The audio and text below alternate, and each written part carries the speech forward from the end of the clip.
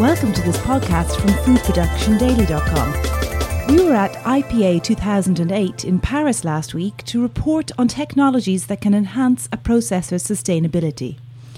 I caught up with Craig Ledley, Senior Research Officer with the UK research group Camden BRI. I asked him about a decontamination technique using pulsed light that he's been evaluating. Essentially, it's a dry process which we can use to decontaminate the surfaces of, well, whatever you pointed at it really, whether it's food contact surfaces or food surfaces. You won't get full pasteurisation on a food product, but you'll get some level of decontamination. And what products have you been looking at in particular? We've looked at a variety of food contact materials and also food surfaces. So we've looked at, for example, stainless steel, PET, conveyor belt materials, and then a range of food products including fruit and vegetables, meat and fish products. And what kind of results have you achieved?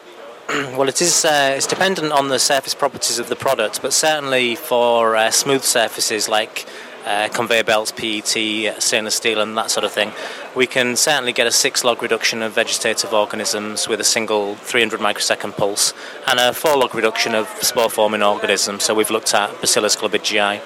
On food products, you tend to get something of the order of 1 to 3 log reductions, depending, as said, on the surface properties of the food. And have you noticed a reduction in the quality in terms of the food product or the packaging element following this technique? Well, on the packaging materials, we've done some basic tests such as oxygen transmission rates, vapour transmission rates, seal integrity testing, that kind of thing, and we've not really seen any significant detrimental changes to any of those parameters. For food products, at very high doses, we have seen some detrimental changes in seafood products, but generally speaking, it seems to be okay. So would you recommend this as a technique that food processors could use in order to arrive at cost savings in the current credit crunch?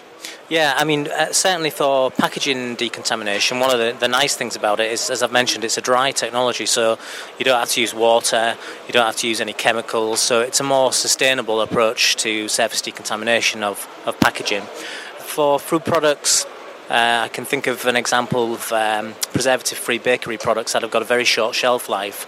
Even if you can just extend the shelf life by a day, that could be significant cost savings in terms of waste reduction. And is this technique commercially available at the moment?